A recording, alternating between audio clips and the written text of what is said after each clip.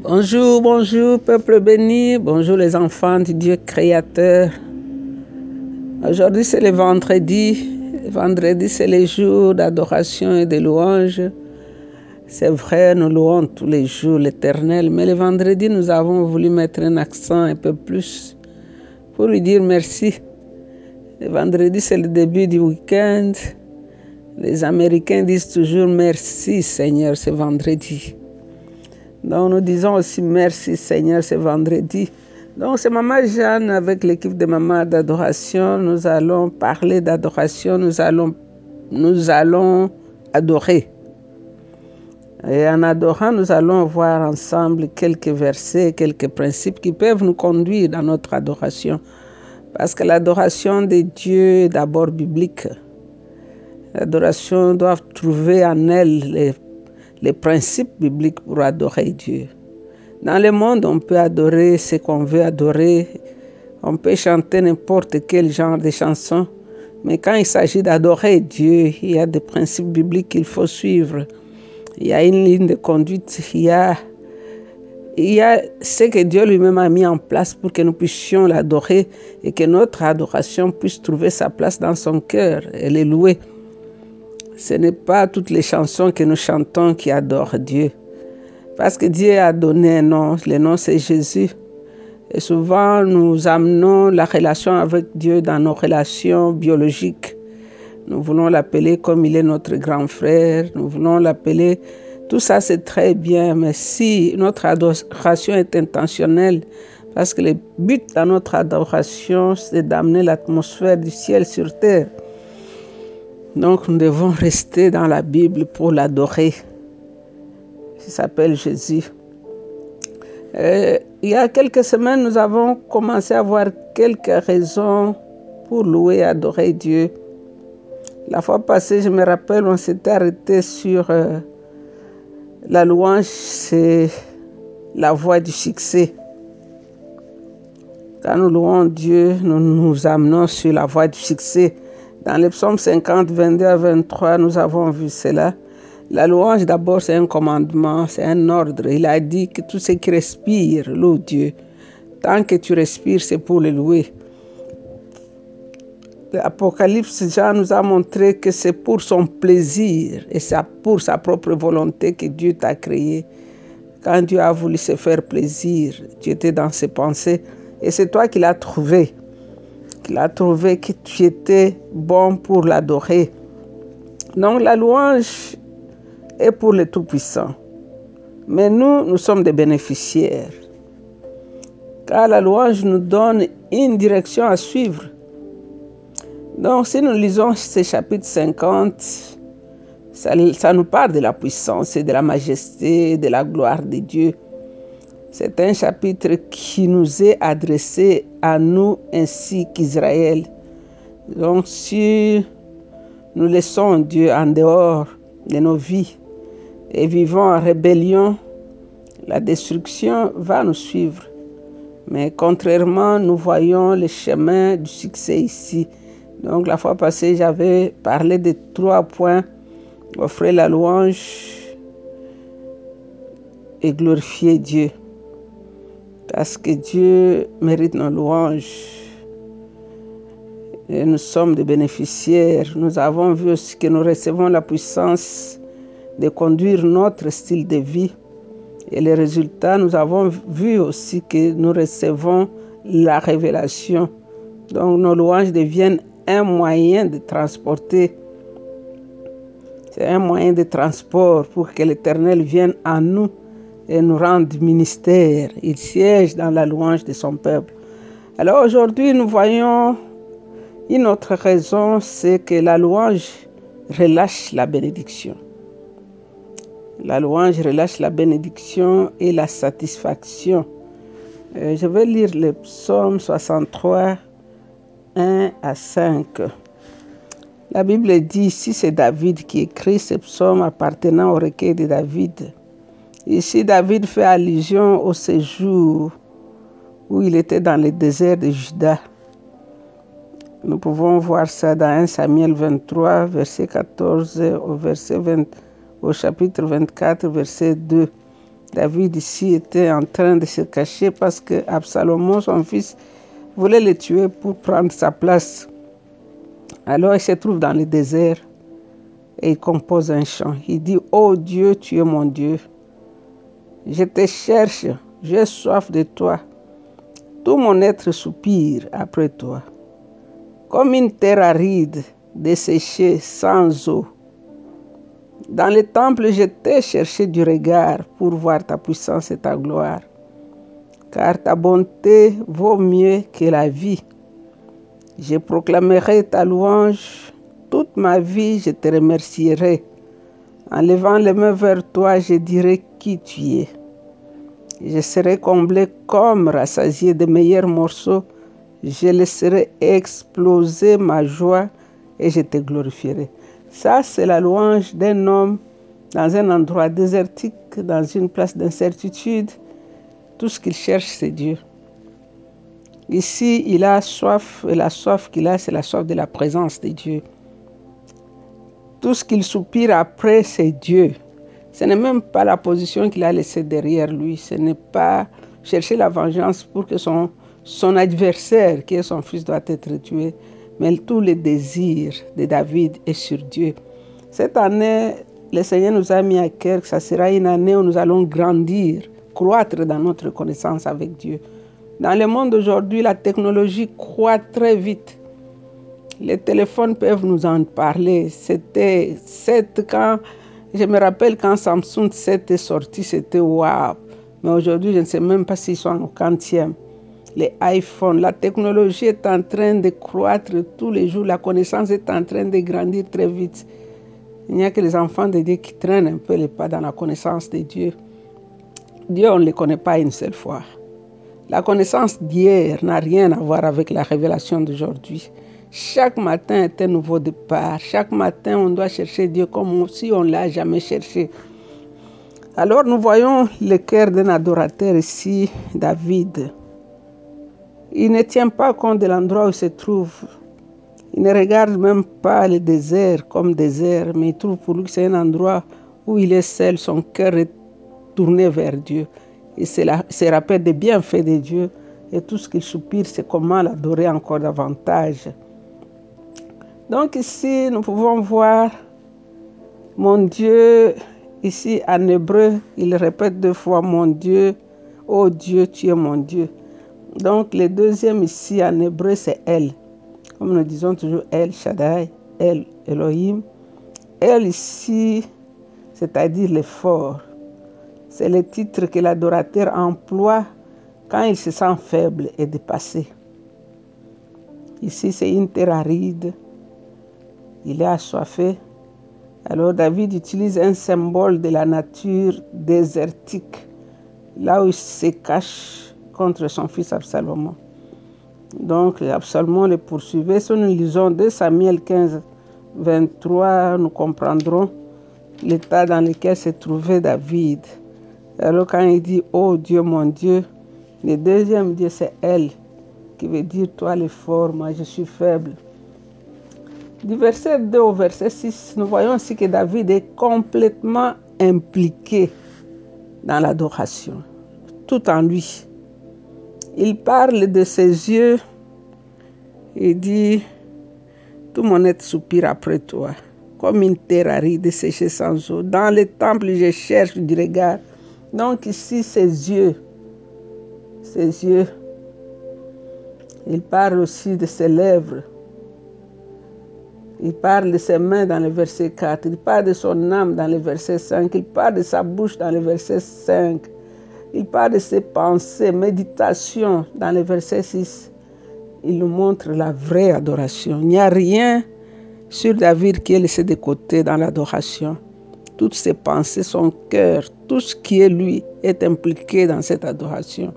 Il y a des moments où nous entrons dans l'adoration, seulement nos corps est là. Nos pensées sont en train de vagabonder partout. Nos yeux sont en train de chercher les modèles, de voir qui est là, qui n'est pas là. Mais ici, nous voyons le roi David de tout son cœur, impliqué complètement, tout son être. Donc, ce passage nous enseigne comment une louange audible relâche des bénédictions.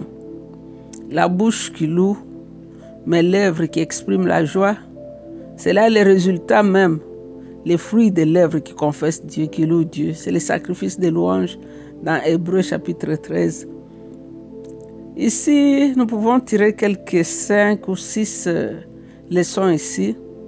Il dit, « Oh Dieu, tu es mon Dieu ». C'est une affirmation d'une relation intime. Il connaît à quel Dieu il s'adresse. Tu es mon Dieu, c'est son Dieu à lui. Son intime. Et puis numéro 2, il dit très tôt je te cherche, c'est-à-dire une priorité avant de chercher quoi que ce soit, avant de penser à quoi que ce soit, c'est à toi que je pense. Tu es ma priorité, tu es le numéro 1.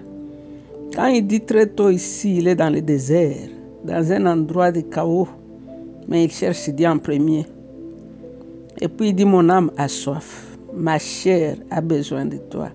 C'est une intensité, c'est une intimité.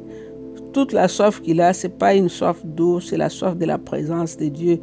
Nous pouvons même le voir dans le chapitre 42 du psaume, quand il dit à son âme, pourquoi tu t'abats au-dedans de moi, pourquoi tu t'agites. Là, il est en train de fuir son fils. Et son âme est troublée. Il dit, pourquoi tu t'abats? Reste calme, nous allons encore louer Dieu. Souviens-toi quand on entrait en premier dans le temple, entouré d'une foule en fait. Donc on était heureux quand les gens nous acclamaient. Maintenant c'est le temps de l'affliction. Loue Dieu. Mon âme a soif, ma chair a besoin de toi. Et numéro 4, je te cherche dans le sanctuaire. Les motifs pour lesquels il vient dans le sanctuaire, c'est pour chercher Dieu, pour chercher la gloire de Dieu. Il ne vient pas dans le sanctuaire pour rencontrer ses amis. Il ne vient pas dans le sanctuaire pour montrer ses beaux habits. Il ne vient pas dans le sanctuaire pour chercher les bénédictions, pour chercher la main de Dieu. Mais il dit pour chercher à voir la gloire de Dieu. C'est une priorité d'être ensemble avec les enfants de Dieu dans l'unité. Il vient dans le sanctuaire. C'est vrai, il a cherché individuellement chez lui, mais il vient aussi ensemble avec les autres peuples de Dieu pour les chercher ensemble. Et le numéro 5, la reconnaissance, une attitude correcte. Les résultats, dans le verset 6, mon âme, donc moi-même, je serai satisfait. Je serai satisfait. On peut lire un verset, chapitre 71. Je vais lire le verset 14. Je vais même prendre à partir du verset 13. Il dit, verset 14, « Moi j'espère toujours. Je te louerai encore et encore. Je dirai combien tu es fidèle à toi-même. Je raconterai tous les jours comment tu es le sauveur, tant tes biens sont innombrables. » Donc ici, nous voyons la priorité d'un adorateur. Donc comme nous disons, cette année, nous allons grandir dans la connaissance de ce Dieu-là. Nous allons connaître Dieu plus qu'on l'a connu jusque-là. Je vais rentrer un peu dans l'Ancien Testament, dans Exode 6.3. Ici, c'est Dieu qui parle à Moïse. Il lui dit, j'ai apparu à Abraham, Isaac et Jacob comme Dieu Tout-Puissant, c'est-à-dire comme El Shaddai. Mais mon nom Yahweh n'était pas connu d'eux. Donc connaître ici en hébreu, ça veut dire Yada, c'est-à-dire connaître, c'est-à-dire percevoir, c'est-à-dire distinguer, c'est-à-dire reconnaître. Donc la reconnaissance, être habitué avec lui, connaître intimement comme sexuellement, donc être reconnaissant. Connaître ici, c'est estimer, c'est endosser. Donc quand la Bible nous dit Dieu s'est fait connaître, Dieu s'est fait connaître, il fait connaître son nom, c'est-à-dire à travers ses actes ou événements. Comme nous l'avons vu avec Paul dans Romains 1.20 qui nous dit d'aller un peu dehors, contempler un peu la nature. Nous pouvons connaître Dieu par la nature aussi. Qu'est-ce que son nom veut dire? Dans Exode 6.3, le Seigneur ne dit pas que les patriarches n'avaient jamais entendu son nom Yahweh, mais ils n'avaient pas révélé la pleine signification de Yahweh jusqu'au temps de Moïse. Dieu s'identifie lui-même, si nous lisons le verset 14, comme « Je suis celui qui suis ». Il déclare son caractère, il déclare ses attributs pour dire que c'est Moïse. Mais c'est lui qui marche avec lui. Ce n'est pas Moïse qui marchera seul dans la tâche qu'on lui a confiée, mais c'est Dieu lui-même qui sera là avec lui. Donc, ce nom est le verbe être en hébreu et cela désigne l'absolu existence de Dieu. C'est Yahweh, c'est Jéhovah ou Seigneur. Nous pouvons lire ça dans le verset 15. Nous pouvons aussi aller dans Exode 34, 6 à 7. Donc, pour aujourd'hui, nous nous arrêtons là. Mais je vais lire un témoignage de M. Stark. Le monsieur disait, j'ai appris avec le temps, comme les années passent et laissent les passer derrière, que quand je compte mes afflictions et peines, je réalise que Dieu est bon, Dieu est gentil. Les nuages peuvent couvrir le rayonnement du soleil, mais ils ne peuvent pas supprimer le soleil. Je réalise que la terre brille plus fort quand la tempête est finie. Je réalise aussi que nous devons consumer l'hiver si nous voulons apprécier le printemps. Les bois et les fleurs sont froids et les fleurs doivent être enterrées dans le noir avant qu'elles ne puissent fleurir encore. Si nous tenons ferme dans la détresse, nous verrons la clarté et la consolation divine. Si le Seigneur permet les calamités et les preuves dans nos vies, cela est la preuve que Jésus a vu en nous quelque chose de précieux qu'il veut développer. S'il ne trouve en nous rien qui le glorifie, il ne va pas perdre son temps pour nous raffiner. Il ne peut pas mettre les pierres inutiles dans sa fournaise. Il n'y a que de l'or qu'il veut raffiner. Le forgeron va laisser le fer longtemps dans le feu pour voir quelle qualité il est. Le Seigneur permet à ses bien-aimés de passer par le feu d'affliction pour prouver quelle température ils ont pour être modelés pour son travail. Tu as été appelé pour le servir. Dans ce voyage vers la croissance spirituelle, tu auras rencontré les épreuves. Il y aura les gens qui seront contre toi pour te jeter les pierres. Mais c'est pour confirmer ce que la parole de Dieu dit, que malheur à toi si tout le monde dit du bien de toi. Jésus lui-même a été rejeté par ceux qui avaient mangé le pain. Et qui es-tu si les gens à qui tu as fait du bien te tournent le dos? C'est un moyen de louer Dieu. C'est une raison de plus pour le glorifier. Nous avons vu le roi David pourchassé par son fils pour être tué parce qu'il voulait prendre la place de son père. Donc ces choses sont dans la Bible pour te former, pour te fortifier, toi qui commences à t'affaiblir. Dieu t'appelle à te relever, à le chercher encore plus, car tu es de l'or. C'est pourquoi il te laisse longtemps dans le feu, parce qu'il veut te raffiner. Dieu a un travail qu'il a déjà préparé pour toi. Et pour que tu puisses convenir à cette tâche, tu dois passer par le feu de l'affliction. Donc nous allons l'adorer. Que ce soit dans l'état de maladie où tu es, adore-le. Il est le médecin par excellence. C'est ton travail qui est fini, adore-le. Il est le pourvoyeur. Jéhovah Jireh. Il est le maître des temps et des circonstances. C'est la famille disloquée. Loue-le. Il est le père pour l'orphelin. Il est l'époux pour la veuve. Il est le compagnon même de ceux qui sont fatigués, comme Cléopas et son ami sur le chemin de maïs. Il est Dieu par lui-même. Il n'a pas besoin de s'associer à quelqu'un pour être Dieu. Il n'a pas été créé. Il est Dieu. Jésus est l'image visible du Dieu invisible.